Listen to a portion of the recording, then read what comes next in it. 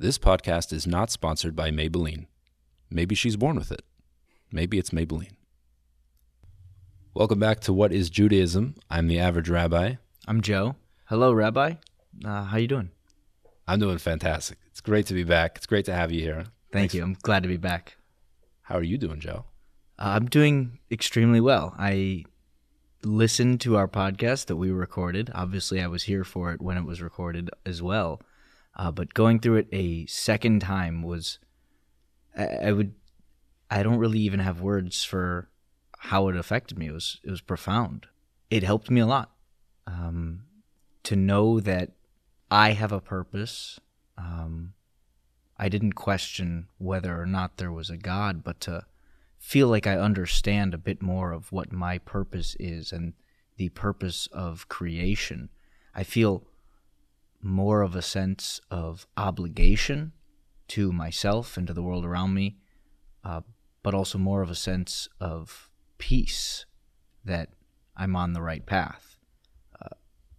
I've been in a pretty good mood all week. Now, it's not a magic bullet. I don't expect to just be in ecstasy forever. But, man, that was some good stuff. Yeah, having this clarity is the first step to the approach in life. These things, we shouldn't take it for granted. We hear it once, we learn it, and it makes sense, and we internalize it, and then we move on, and we think, I've dealt with this subject already. Now I have that clarity, and I'm going to study other topics, and we leave this by the wayside. But the truth is that every time we review this, and for me, every time I review it, it further reinforces the basic principles of why we exist, and it gives us the motivation to continue the work that we're doing. And so it affected you like that. It affected me like that also, maybe to a lesser degree, having heard it so many times. But yeah, we need to constantly review this material. I'm really glad that we're recording it. It'll be easy to go back to it. Excellent. Let's continue. In the last episode, we spoke about the purpose of the universe.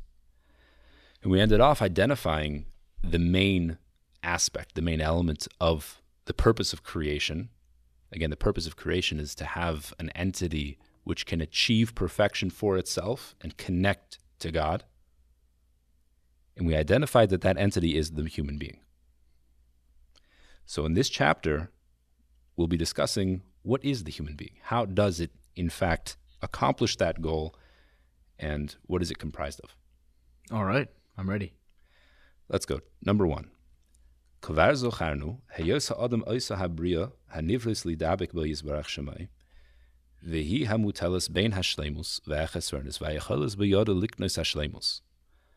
Once we have established that the human being is that creation that was made to connect to God, and it's placed in the balance equally between perfection and deficiency, and it possesses the ability to acquire perfection. However, this must be done with the free will of man. Because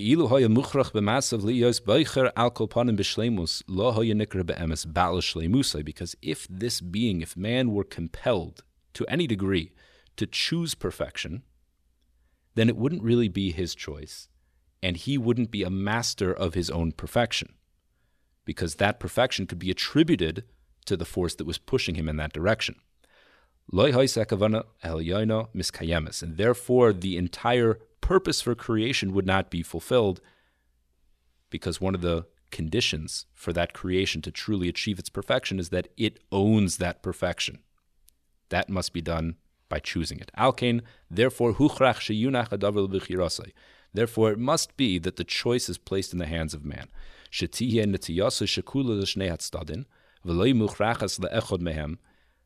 That this being is placed in the balance of both sides and is not forced to either one side.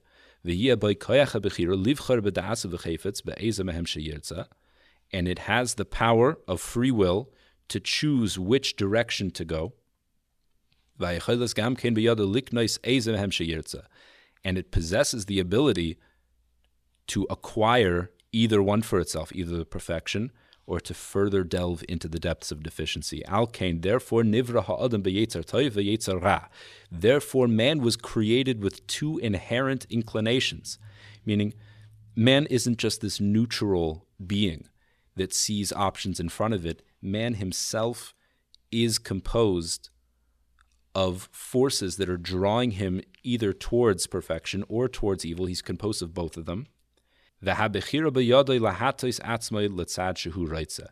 he has the choice to push himself in whichever direction he chooses. Well, this is interesting because it doesn't normally feel like we have an even amount of inclination toward good and bad things. It sometimes feels like we might have more to one side or the other.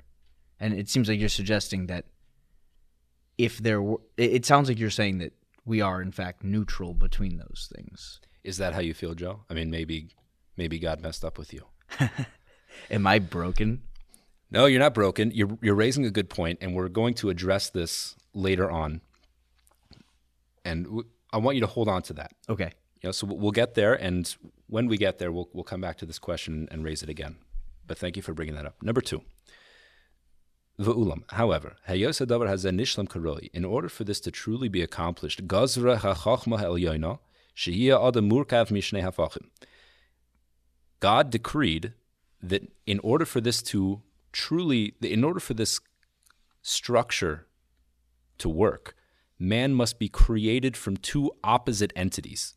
Dahainu, meaning minishama sichlis v'zaka v'guf artzii v'achur, from a soul which is pure and spiritual, and he uses the word intellectual, which is interesting, and a body which is physical, earthly, and murky and opaque. It sounds like you're mentioning those things in the last chapter that we said are of perfection and are of deficiency. Exactly. That man is created from these two entities. Well, let's continue. Shekol echod mehem yate bateva letzido, that each one of these two entities, respectively, is pushing itself, is being drawn towards its respective nature. Dahainu, which means to say, haguf lechamrius, the body is drawn towards physicality, earthliness, v'hanasham lesichlius, and the soul is being drawn upward toward its nature, which is spirituality. In other words, goodness, as opposed to, let's call it evil. That's a good word for it. I'm not sure, but it's all we have. V'timatze b'nehem milchama ba'ofen she'im tigbar hanashama tis'alahi v'tala haguf imo v'hiya oisa adam mishtalim b'shleimus hamu'utad v'him yaniach adam shinatzeach ba'echoymer hine yushpal haguf v'tushpal nishmasa imai. What happens now is that since man is created as a fusion of these two, not just different, but opposite entities that are pulling in opposite directions, man himself finds himself in an inherent struggle. There's a war that is occurring in the very nature of man. His soul is pulling in one direction, his body is pulling in another direction. But what also happens is that since there is this war, there's a battlefront, and that line where the battlefront is always shifting, which means to say that if the soul would win a battle, he chooses the soul and uplifts the soul, chooses to identify in that direction, it pulls the body up together with him because he really is just one entity. And conversely, if he allows himself, and I want to make this point here because this is very important, he, in this book, the Ramchal changes the language. When he says if a person pushes himself in the soul direction, he uses a language of to overcome resistance. If he overpowers the soul onto his body, then he will elevate the body as well. In the conversely, he doesn't say if he overpowers the body over the soul. He says if he allows the body to take control. So there might be some element of natural inclination toward deficiency. Right. It doesn't mean that there's a heavier pull towards deficiency, but it does mean that the default state of doing nothing is on the side of physicality because the soul is energy and the body is stillness and desires to go back to earth. Decay. Right. So theoretically, there's enough of a pull and a draw towards energy and spirituality that it still balances itself out. But the nature is that if you do nothing, then that is moving toward the body as opposed to the soul.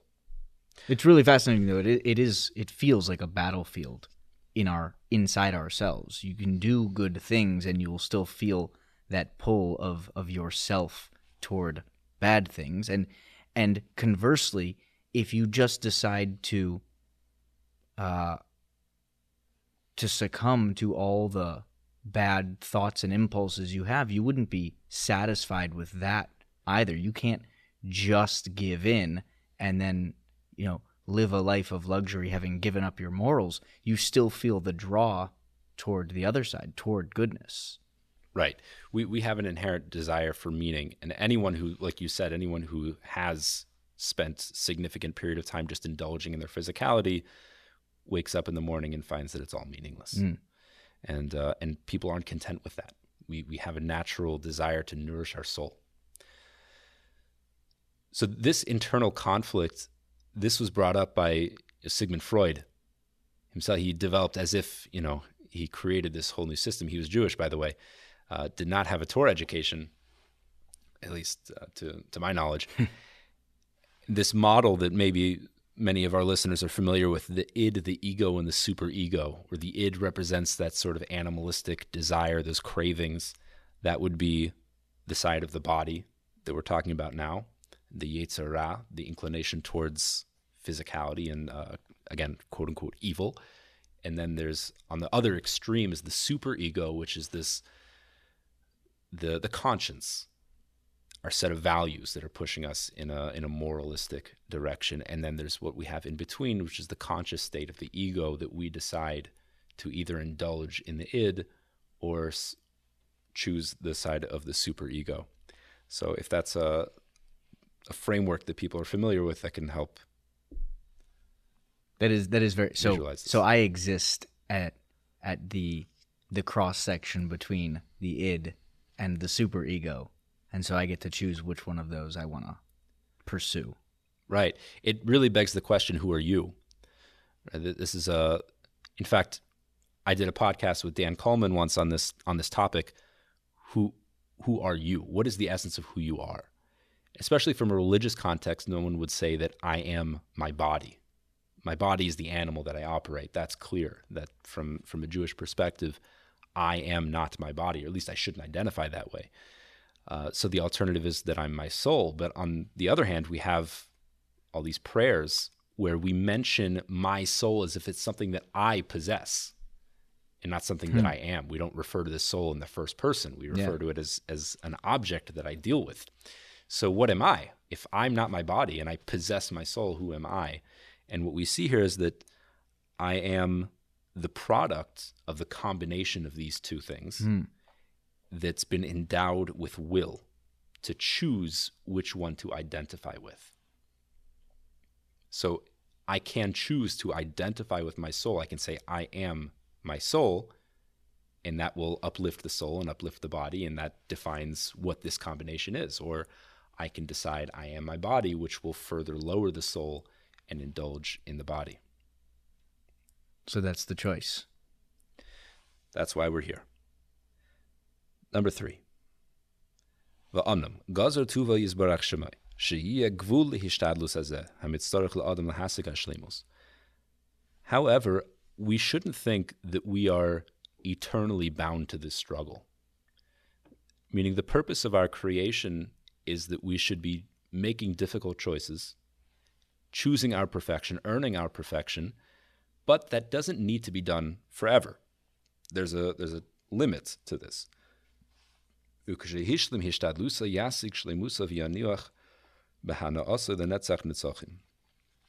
we've completed our work, let's say, the work of choosing the soul over the body, there is a completion to that. When we finish it, we can then experience the benefit of that and experience the fruit of our labor.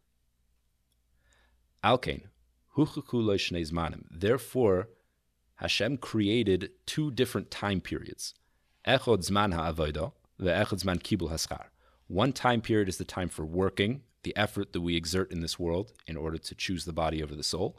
And the other time period is purely to just experience the result of the work that we've done. Okay, so he's referring to this world and another. Right. Not going to work versus enjoying your time off and having a vacation here and there. Exactly. When he says a time period for work, he doesn't mean going to your job. Okay. He means the spiritual work that we do with our life. So there's this time period that we're engaging in this internal battle of spirituality and physicality, and there's a time period where that battle will be done. We'll no longer have to fight, and we can just experience the results. Some of us take things way too literally, so thank you for the clarification. Glad you spoke it out. Good. V'ulam, however, midas hatayv meruba, however, goodness always wins, meaning it's much more unpleasant to be in the battle, much more pleasant to enjoy the fruits of your labor. So which one is longer? Which time period is longer? The time period for working is set and limited. We have a certain lifespan. During our life, we're charged with making these choices and doing this work. However, the time for receiving the reward is endless. There will be, I hesitate to use the word eternal because that implies that there's no beginning as well, but there will be a start time where we'll start to experience what we've done, but it will just continue indefinitely. Number 4. V'ulam, kafi hischalev zmanoi, kach roishi hischalev matzovoi ushar mikrov. He says, however, not only are there two different time periods, just like the time must change, so too the entire state of being must change. Let's explain what that means. Ki kol zman heishtadlus. In the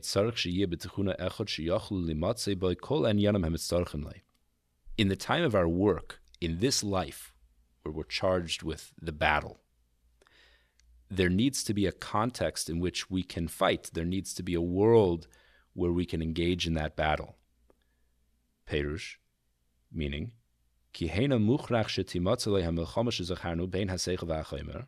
the battle needs to occur.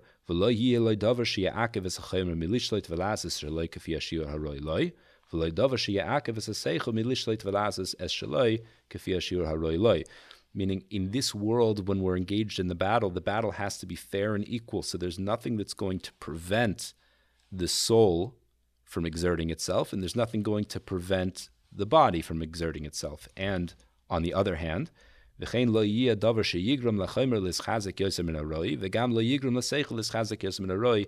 like there's nothing unfairly preventing each side from exerting its influence, there's also nothing unfairly assisting its influence as well, meaning they're both in perfect balance so that we can have a fair choice between the two, and therefore that choice will be attributed only to us and not to any unfair advantage of an influence. There is reason to think that to perpetually stay in this kind of arrangement where we're always choosing God, that might be ideal. In fact, there is a philosophy like that, but the Ramchal says that that's not the case. The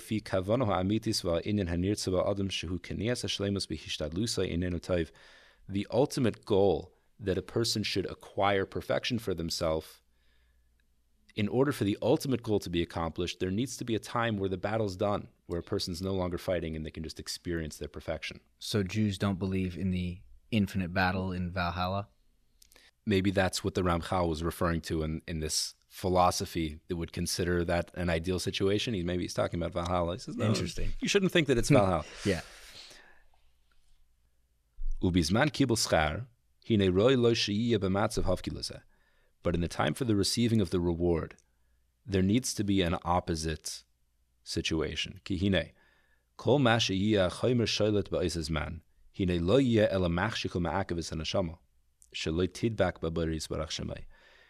As long as the body has any sort of control and is trying to wrest control from the soul, it's going to be preventing the soul from connecting to God and experiencing its reward, which we know that reward isn't gold coins. Reward is the experience of being connected to God and vicariously experiencing godliness. So therefore, that is antithetical to the purpose. V'alkein, therefore, hine roi shehu lo yishleit oz ela hanashama v'achomer yeh nimshach acharei legamri ba'ofen shelo ya'akev el yad klal. Therefore, in this second time period where we're receiving the reward, the body must be completely subjugated and has no authority whatsoever that it's trying to exert over the soul. Va'amnam, alkei nivru shnei olamos. Therefore, two completely different worlds were created. Olam hazeh, this world, which is the world of work, va'olam haba, and the world to come.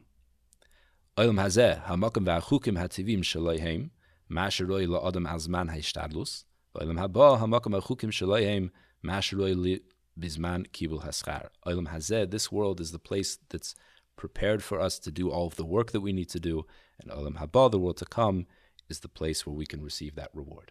So, if the body is of deficiency, and if we're saying it's going to be completely subjugated to the will of the soul in Olam haba, yes, what is the body needed for there? Oh, that's a great question. Why do you still need the body when the soul can just experience its godliness? Well, think about it like this. The soul on its own couldn't have done anything and could not have earned its reward. There's an interesting analogy that's given in the Talmud. And really the analogy is given in the opposite way about punishment, but we can apply it all the more so to the reward. The analogy is as follows. You have two people that are planning on stealing from the orchard of the king. And these two people, they each have a respective deficiency. One of them is blind and the other one is lame. And so the blind man, he's perfectly capable of walking around the orchard and taking anything, but he has no idea where the trees are, so he can't access any of the fruits. The lame man sees where all of the fruits are, but has no ability to interact with the orchard because he can't move around. So what do? The blind man puts the lame man on his shoulders. The lame man with the vision directs the blind man, and the blind man can interact with the orchard and take all the fruits. And together they steal the fruits of Sounds the like orchard. that Richard Pryor movie, See No Evil, Hear No Evil, except there's a blind man and a deaf man in that one. But Unfortunately, I'm not familiar. Or maybe fortunately, I'm not familiar. I don't know. it's a classic. What's the lesson? The lesson is the king comes to punish these two people for stealing the fruits. And he first comes to the blind man and he says, "Time for your punishment. You stole my fruits." And the blind man, in his defense, he says, "How can you punish me? I could not possibly have taken anything myself because I can't see where any of the fruits are. If anything, you should punish that man over there. He was the one who showed me where all the fruits were. I'm useless on my own." He says, "Oh, good argument." So he goes to the lame man. He says, "Time for your punishment." The lame man gives a very similar argument. He says, "How could you punish me? I'm lame. I have no way of interacting. I wouldn't be able to take any of the fruits on my own either." So the king scratches his beard, thinking what to do, and he comes with a solution. Picks up the lame man, puts him on the blind man's shoulders, and beats them both together. The lesson is, it's true. Each one has a good argument. They're each useless on their own. But together they form a new entity. Together they form something which is capable of receiving punishment and also receiving the reward. The soul on its own is purely a spiritual entity. It's magnetically and naturally drawn towards spirituality. The whole purpose of creation was to have an entity that chooses goodness, not that's just magnetically and naturally drawn to it. And so the soul itself isn't deserving of reward. But you, the human being who is the combination of the soul and the body, is deserving of the reward. The body also deserves some of the reward. Yes, exactly. So the body and the soul together form this new entity, which is you. Wow. Okay, let's continue. Number 5. Umimashi yitzarech oid ladas. Something else we need to know. And this is addressing a previous question that you brought up. We'll come back to that now. Shehine hamin ha'anoishi ein inyano harishin kamosha anu royim umavchinin oisai ato. The human being that we're discussing, up until now. It is not the human being that we know and love. There's been a fundamental, tremendous transformation that has occurred. And that is the sin of the first man, Adam.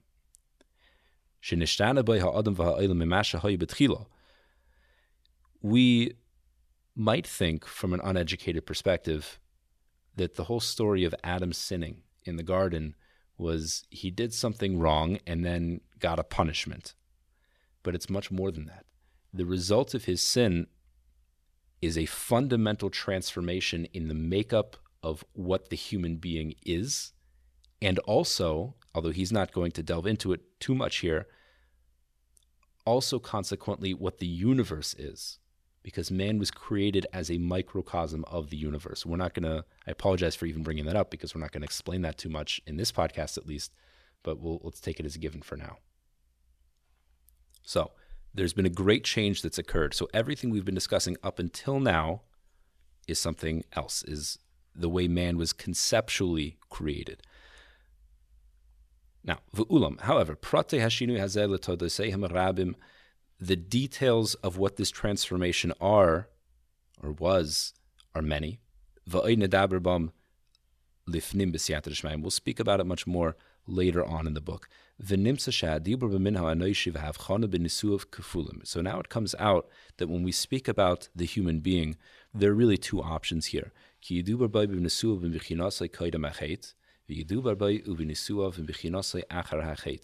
could be speaking about the human being before the sin, or we could be speaking about what a human being is after the sin.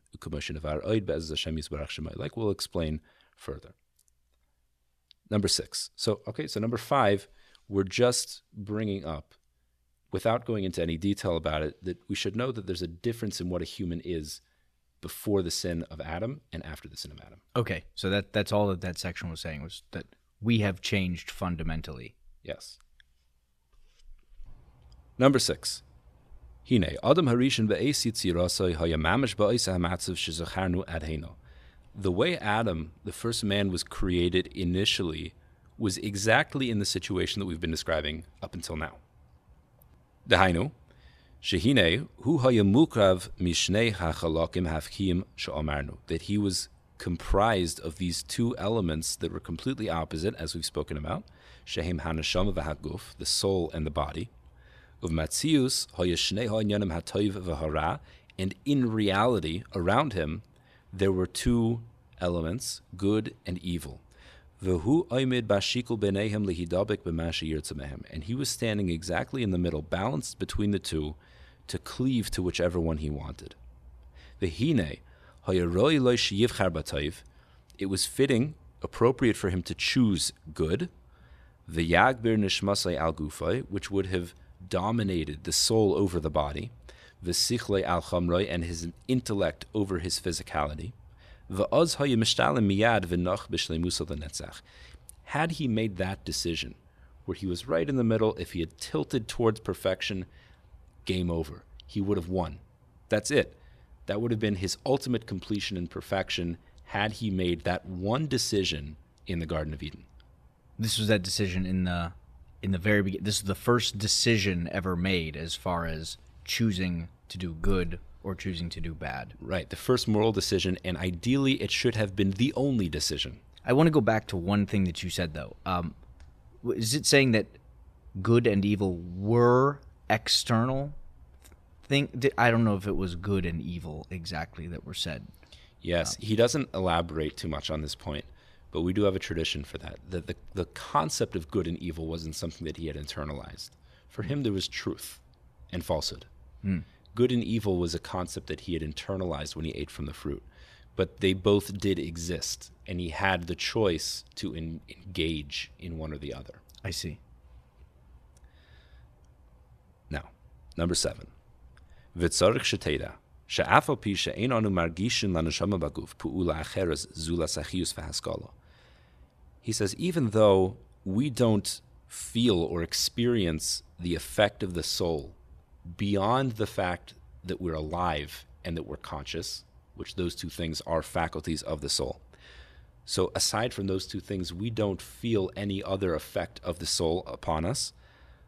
Hine be'emes yesh ba bechuka shetizachik etzem haguf v'chamroi v'ta'aleu ilui achar ilui. However, part of the nature of the soul is that it has the capacity to purify the body, whatever its vessel is, and to elevate it one stage after the next, ad sheyeroi lehislavos imo behano b'shleimus, to the point where it can be a completely subsidiary vessel for it to experience pure godliness. And the physicality won't be a barrier at all. Just the opposite, will facilitate it. That's what it was created for. So the soul has this ability to purify the body. Va'amnam, however, l'davar zeh haya adam harishon magia, ilu loy chata, shehaisa nishmasa mizakeches es gufay zikuch acher zikuch, ad shehay mizdakek hashiur hanitzrach v'nikba betanug hanitzchi. Adam Harishon, the first man, Adam, was in this position. He had the choice that had he chosen goodness, his soul would have elevated his body and purified his body completely to the point where he would almost purely be a spiritual entity with this barely perceptible body that's just facilitating his spirituality, which would have been in a state of ultimate perfection. Is that clear? I'm going to kind of want to rewind that just because I had to think about that for a second. Do you mind going back 30 seconds or so? So let's recap that. That's number 7, is that we need to know that even though we don't feel the effect of the soul in the body beyond the fact that we're alive and that we're conscious, the soul does have the capacity to purify and elevate the body to make it a vessel for the soul, so that the physicality won't have any interference whatsoever. And Adam was in this position when he was created. Before the sin, he had the ability, had he chosen good, I would say chosen well, but it's accurate to say chosen good as well. Right. Had he made that the correct choice, his soul would have done that, would have fulfilled its capacity to purify the body, and he would have just been almost a purely spiritual entity with a body that's just facilitating his soul. That just would have been mission success. Exactly. Just in that one stage. But spoiler alert, it didn't go well.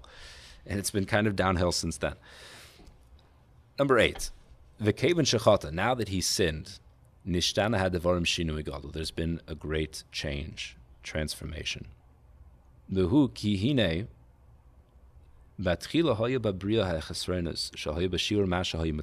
originally, within the world, there was a certain amount of deficiency, the maximum deficiency that was just barely necessary in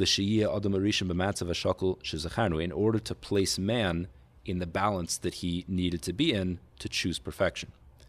And therefore he would have the ability to move in the correct direction and to achieve and acquire perfection for himself. However, as a result of his sin, as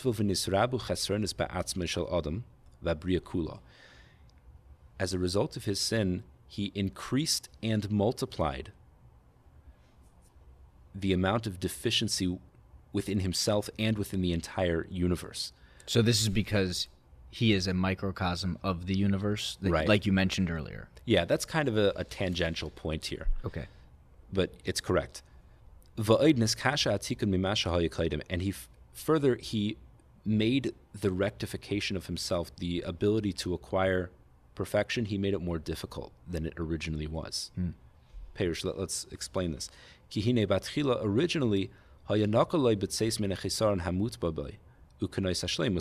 it was relatively easy for him to eliminate his deficiency and to move toward and acquire perfection. Because this is what Hashem originally intended. It shouldn't be a vastly difficult experience. It was just, here's an opportunity, choose good, and then it's over. And it was maybe it was a simple choice. It's hard for us to put ourselves, it's impossible for us to put ourselves in that position. But what we're seeing here is that it was relatively easy to acquire perfection. The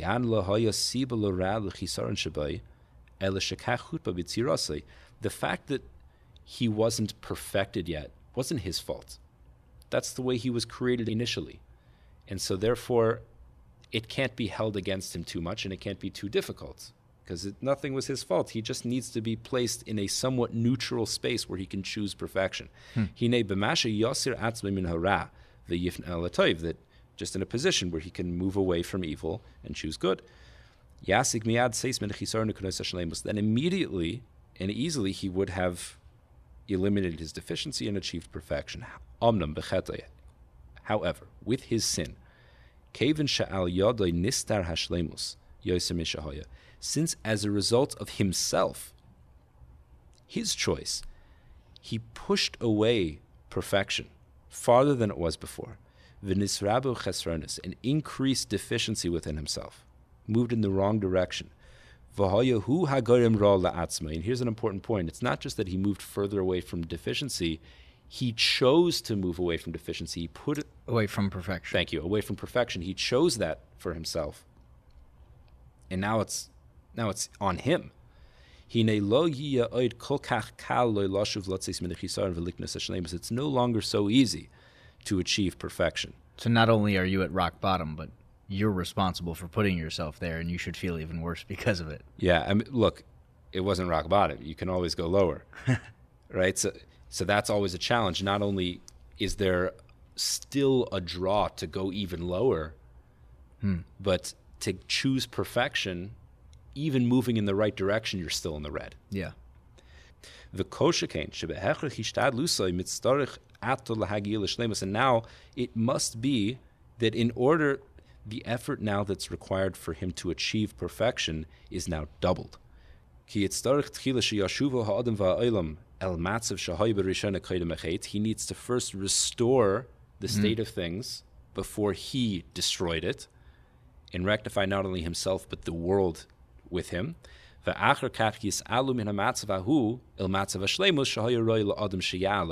then after that's been accomplished, then he furthermore needs to bring himself from that situation into the state of perfection as originally was intended. I see. A lot of work to do. A lot of work to do. We're still doing it. This is all of humanity as a result of this. Number 9.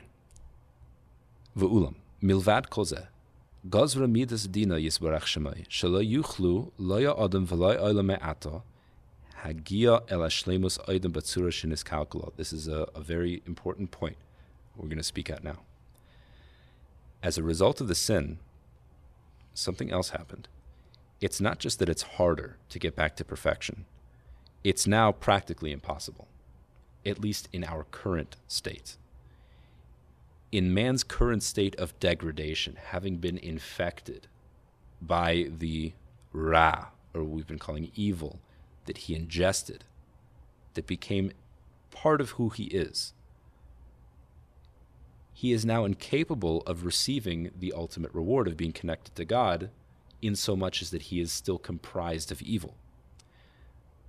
Does that make sense? Yeah, he has that within him. So, I think that makes sense. He can't fully cleave to God and be connected to God if part of his essential makeup. Well, so is it then impossible? It's impossible in his current state. So, ela rather yitztarich lehem behechrech avor ma'avor hahefsid dahainu hamav sela adam. So, therefore, he needs to go through a process of breaking down, which we call death. And there also needs to be a breakdown and a decay of everything else that's been infected, which is the entire universe. So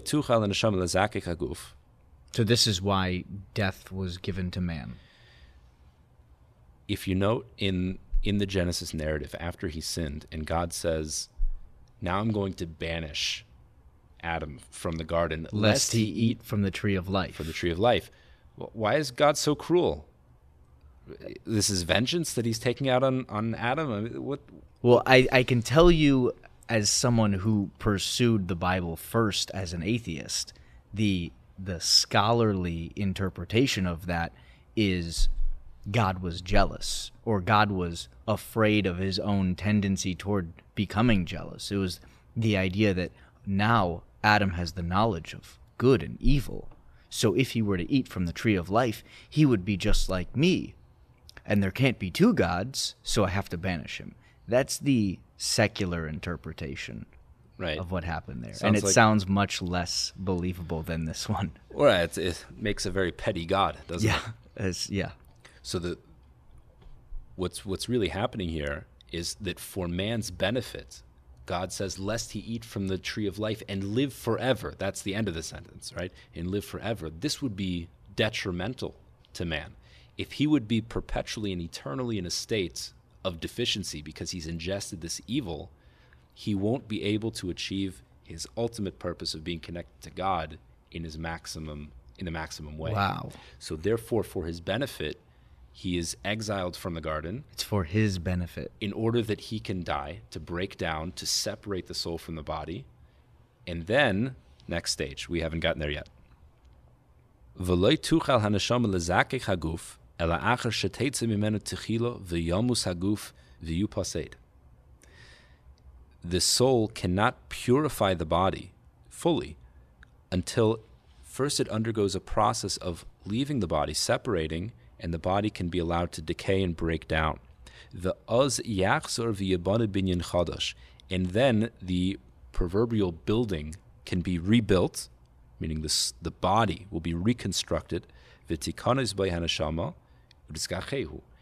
the neshama will re-enter the body and then is able to purify it completely. And so too the entire universe, all of creation, will need to break down. I guess if you want to say it in more colloquial terms, an apocalypse. And the world will be rebuilt in a proper and fitting way that it can be a context for perfection.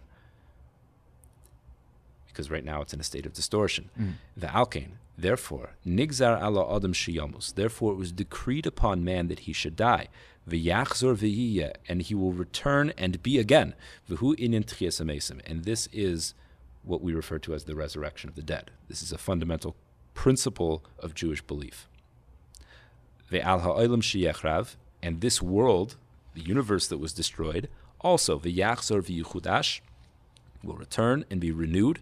And this is what our sages referred to when they said, Shisa alfei shana have alma v'chad choruv. There will be 6,000 years where the world will be, and 1,000 years of destruction. Ulasayf elef shana, at the end of that 1,000 years of the world being in a state of disarray and broken down, HaKadosh Baruch Hu chayzer mechadash hasolamai. The creator of the universe will come and restore and renew the world in a state of perfection. So does the resurrection, this is a literal resurrection. It is a literal resurrection. The concept of the resurrection is that the potential that God created in the world and the purpose of creation won't be lost. So that's the fundamental concept. But yes, there will literally be a resurrection of a body being reconstructed and the soul re-entering the body. People will literally come back to life as well. You can't see me, but I'm nodding my head. Okay. Number 10.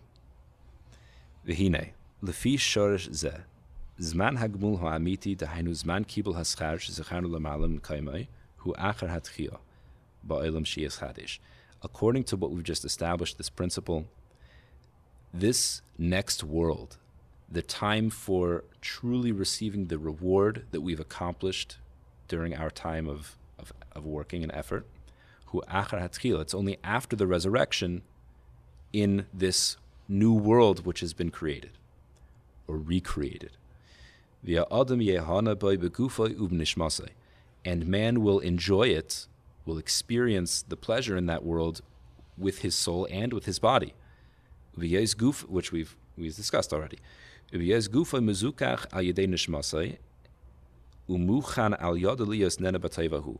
the body at that point will again be purified by the soul and prepared for it just purely as a vessel with no interference whatsoever.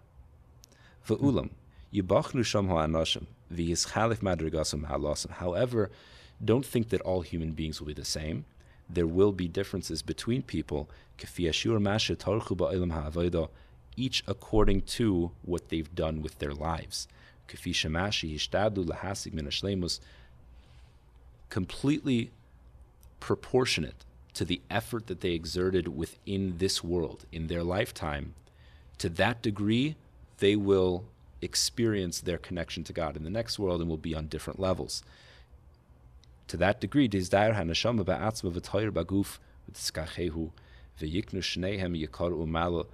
degree, the soul will be able to shed light through the body, purify it, and they can both acquire their perfection, the body and the soul together. And they will be fitting to come close to Hashem, and to experience the quote-unquote light of Hashem and to enjoy the experience of godliness. So, 6,000 years of battle, 1,000 years of, to use the term, apocalypse, followed by resurrection and the rest of time. I again hesitate to use eternity. Right. Of receiving the rewards of what you earned in that battle. Right. Experiencing the results of the choices that we've made within this world. When you say 1,000 years of apocalypse, it sounds like the apocalypse is going to be happening for 1,000 years, which isn't true. There's just going to be a breakdown. The world will die. What does it really look like? I don't know. There are hints to it in the prophets, but it's not clear.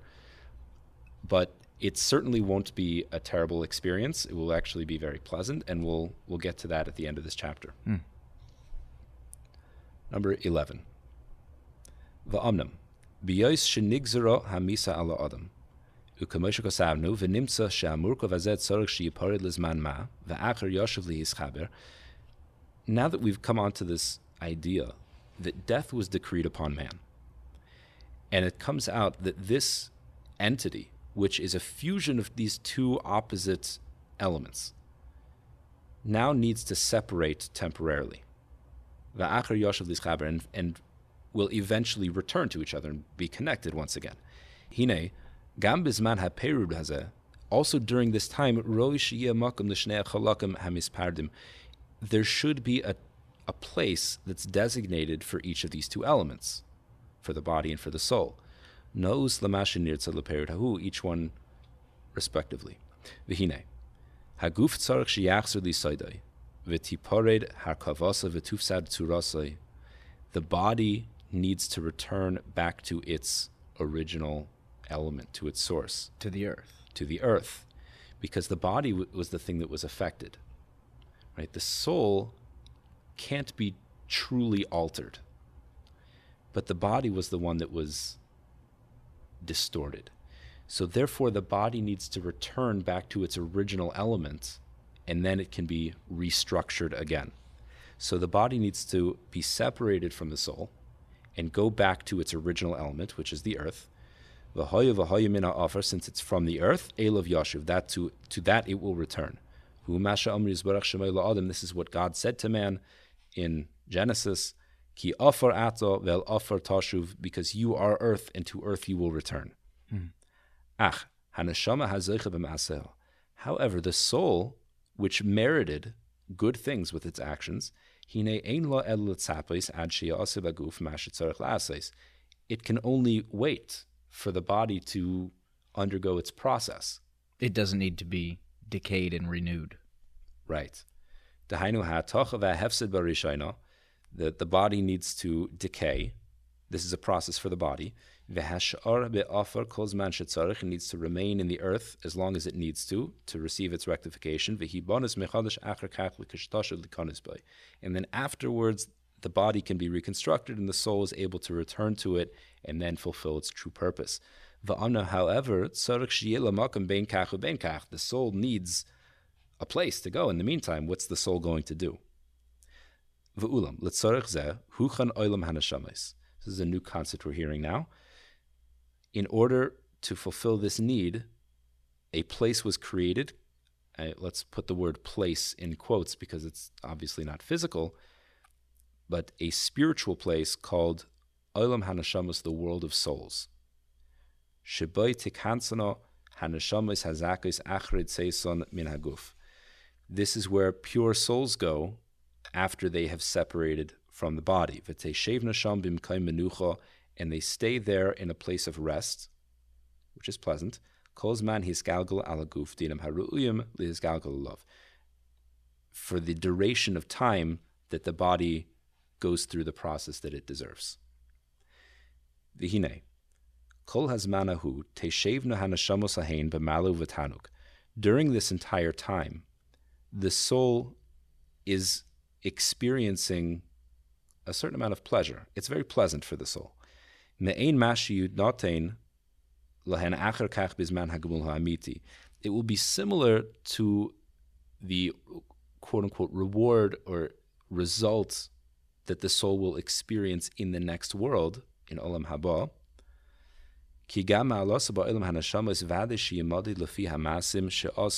Because also the soul's experience in the world of souls will also be measured according to its actions in the world. Just like a sneak peek. Something like that.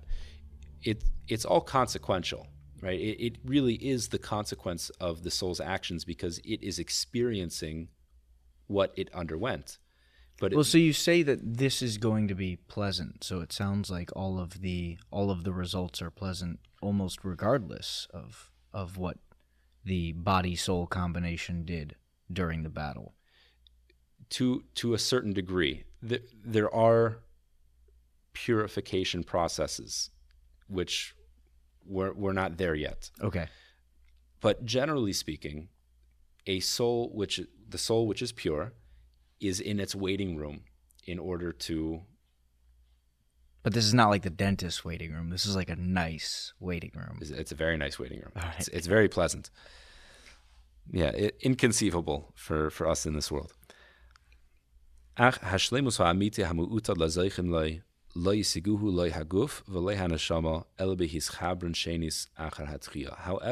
the true benefit, the true perfection, the ones who merit are destined to receive, cannot be experienced by the body or by the soul, but rather by the combination of the two. So the soul isn't really experiencing this true perfection, this connection to God that it needs to experience, because, again, it didn't truly earn it without the body, but it does experience something similar. Number 12. V'ulam. Milvad hayos oilam hanashamos makam lanashamos lasheves kol zman hayos mitzapis laguf. K'moshe be'arnu. Hinei oid ta'elas gadol nimtza by lanashamos atzman.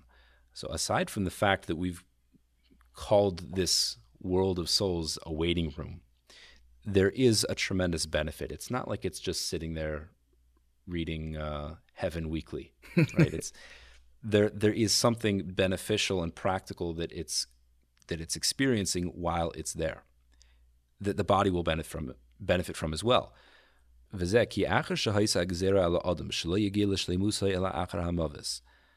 Once there's been this decree that man can only achieve his perfection after death,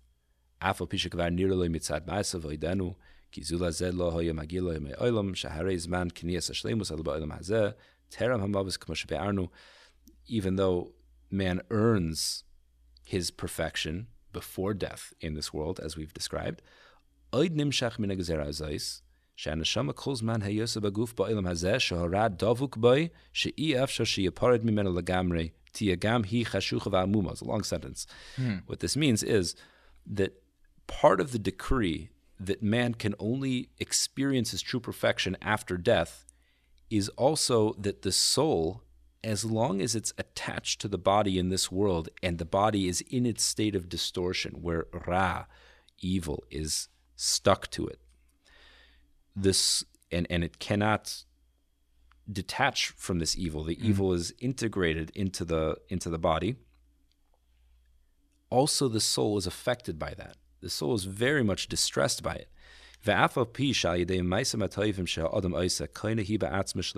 And even though through good actions that people do within this world, the soul is benefiting. It's achieving and acquiring invaluable. It's going in the direction that it wants. Yes. Still, it can't be revealed. It's not really experiencing the effect of it. V'loy tuchad lihizdaher bazoyer shahoyer roy loy lihizdaher k'fi hayakarahi shehi maseges be'emes.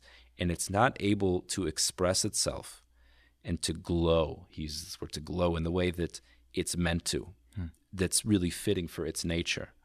But its potential is locked down.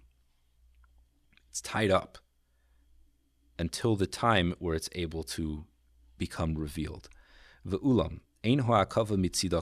this refrain from revealing itself, it's not coming from the soul itself. It's coming from the body. The body is what's restricting it. This is why he referred to the body as opaque, I think, earlier as well. Yes. Yeah, right. The body is what's concealing it not just concealing, but locking the soul down and preventing it, chaining it up, preventing it from expressing itself properly. V'hu atzmei mafsid bazeh.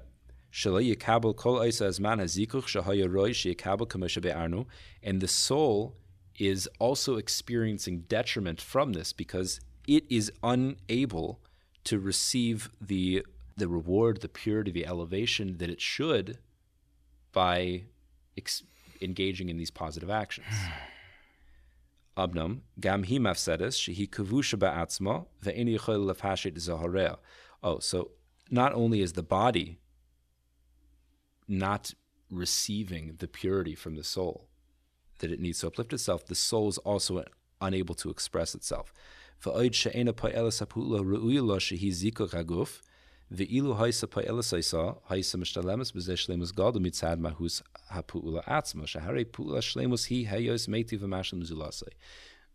only is the soul incapable of experiencing the elevation, it's also unable to purify the body, which you might think that's only a problem for the body.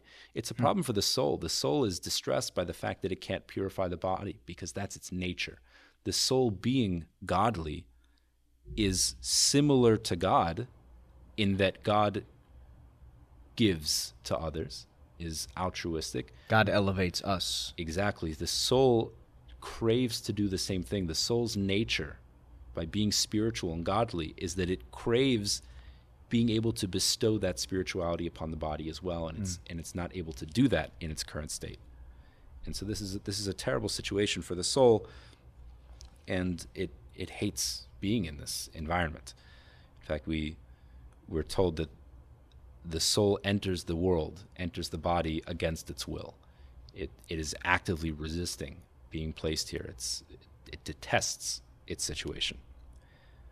So quite a terrible situation. Va'oid shezais hi ha'pu'ula hana'osula lefi tiva v'chuka shelakach noitzra v'chol nivrosh mishtalim kishapoyel mashechakak leibares barach shemosh yifal. Everything that was created for a purpose needs to fulfill its purpose in order to have that sense of fulfillment and self-expression. And the soul isn't getting that. And it will be lacking and deficient as long as it cannot express that action.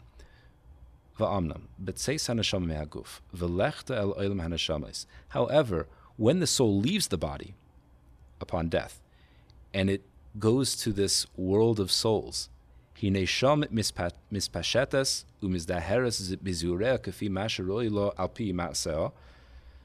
soul goes there, it's able to spread out, throw off the chains, and finally just be itself without being locked down, without suffocating in this world. And it's able to recuperate. As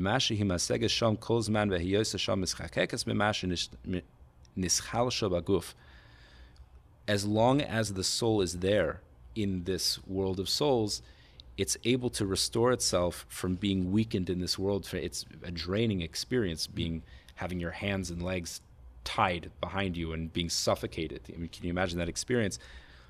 It's draining and it's demoralizing, and the soul now has an opportunity to have respite from that experience.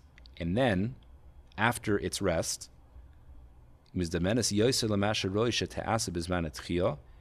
it will be prepared and ready at the time of the resurrection to return to the body, kishatasha baguf bizman aroi, tucha lif'oi bayapulu hana osala, dahainu hazikuch shezacharnu, then it's able to properly do its job when it re-enters the body and purify the body and elevate it and make it into a vessel. So it's just giving it time to catch his breath and go back for round 2. That's exactly it.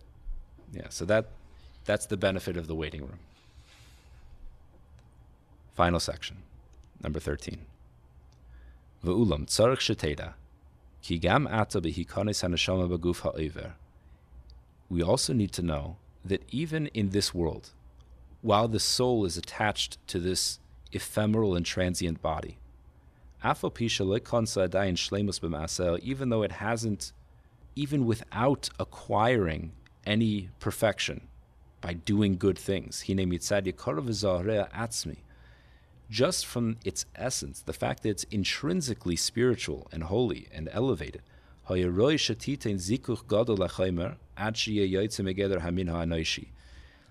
the soul really should have the ability to transform the body to the point where we wouldn't even consider the person human, even without doing any good actions. Just the nature of the soul should have that effect on the body.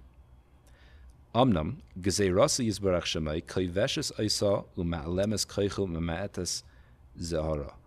However, Hashem restricts the soul's ability to do that while it's in this world, so that it can't naturally affect the body in this way and transform and elevate it. So he's saying, is this saying that God is intentionally restricting this? So basically the soul would be able to overpower the body. Naturally, it has the ability to do that. Okay, and so God is just limiting its capacity. He's giving it a handicap, basically. Yes. So that it can't do that, so that it's more of an even match. Yes, there's an imposed handicap on the soul in this world. Avol. However, Teshiv Shama Lutab La'atzma, Va'isa Ashir HaMitzarech, Lefi Kavan Elyona, even though it's capable of purifying the body, it rests in a constrained and latent form to the degree that it's necessary in order to achieve this balance. And it affects the body only to the degree that God decrees is enough. So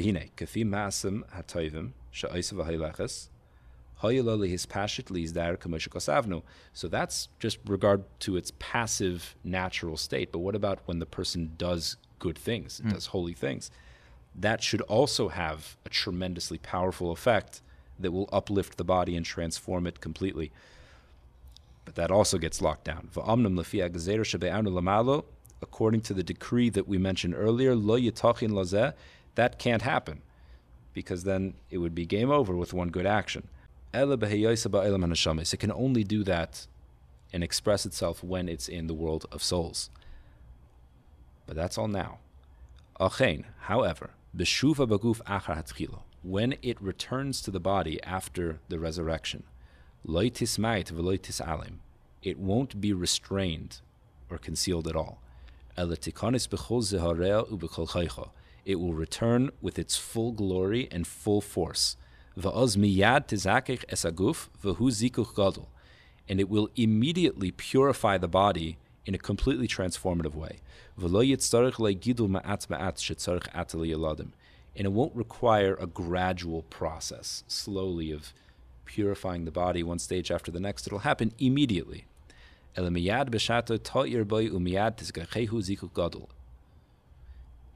There's an immediate effect. However,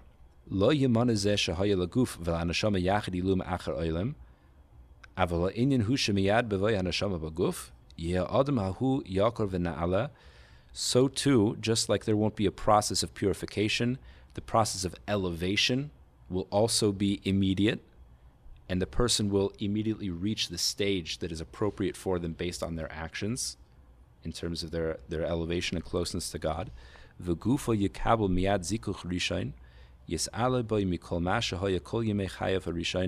That recreated man will immediately receive this purification and elevation beyond anything that he's experienced in his previous life. And that purification will also be in accordance with his actions that he has done in his life. And the man will be placed at the level that he needs to be, commensurate with what he did in his life. Exactly. And the body and the soul will elevate iluyim kefi masharoi. They will continue upon the trajectory that he established for himself, will continue to grow lefi shehu madregahi, according to his level. Wow.